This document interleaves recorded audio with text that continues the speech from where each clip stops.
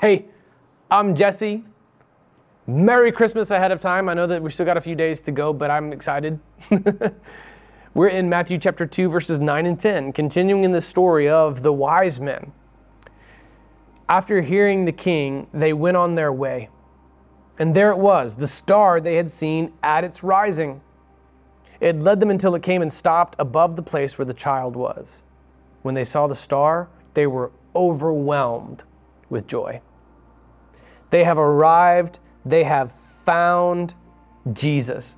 This is incredible. This was an electrifying moment, and this is something that they knew, even as Persian mystics who may not have fully believed until this moment, that, wow, this is a story that has been in motion for a long time. They see the star, and they're overwhelmed with joy. They had seen the star at its rising until it came and stopped above the place where the child was. Verses 9 and 10 are some of the most fascinating about the star, because stars don't do that. Stars don't rise and then stop, okay? Like they're in constant swirling motion.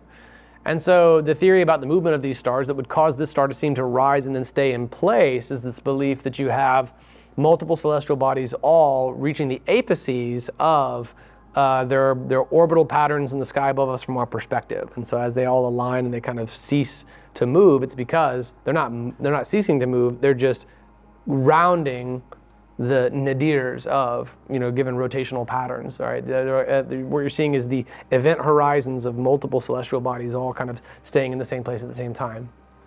None of this is necessary. It's plausible it could be.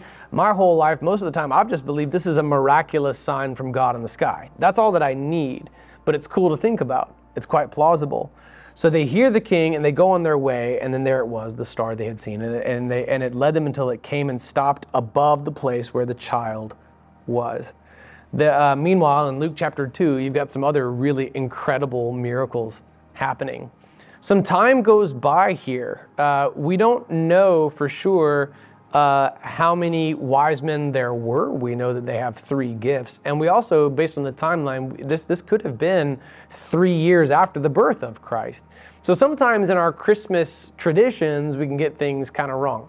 But what matters most is Jesus. They're overwhelmed with joy because they've arrived at Jesus. They're not more excited about the star than they are about the Savior.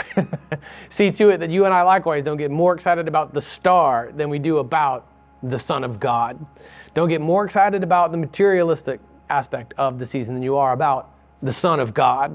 Make sure you don't get overly excited about the Christmas party and putting on a show and looking really good. Make sure you get more excited about Jesus, not about the light that's supposed to point you to Jesus. Let's go before the Lord. Let's check our hearts in a prayer. God, we see your sovereign hand at work, guiding the wise men to Jesus.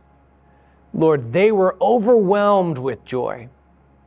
And it's because heaven above had guided them to now heaven here below, Jesus among us, the Savior, the Son of God in the flesh. May this enrapture our hearts. May we be overwhelmed with joy. This can be a difficult season. Difficult because there's this expectation that we're supposed to be happy all the time.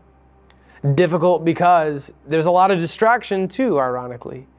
May we not be more excited about the star than we are about the sun.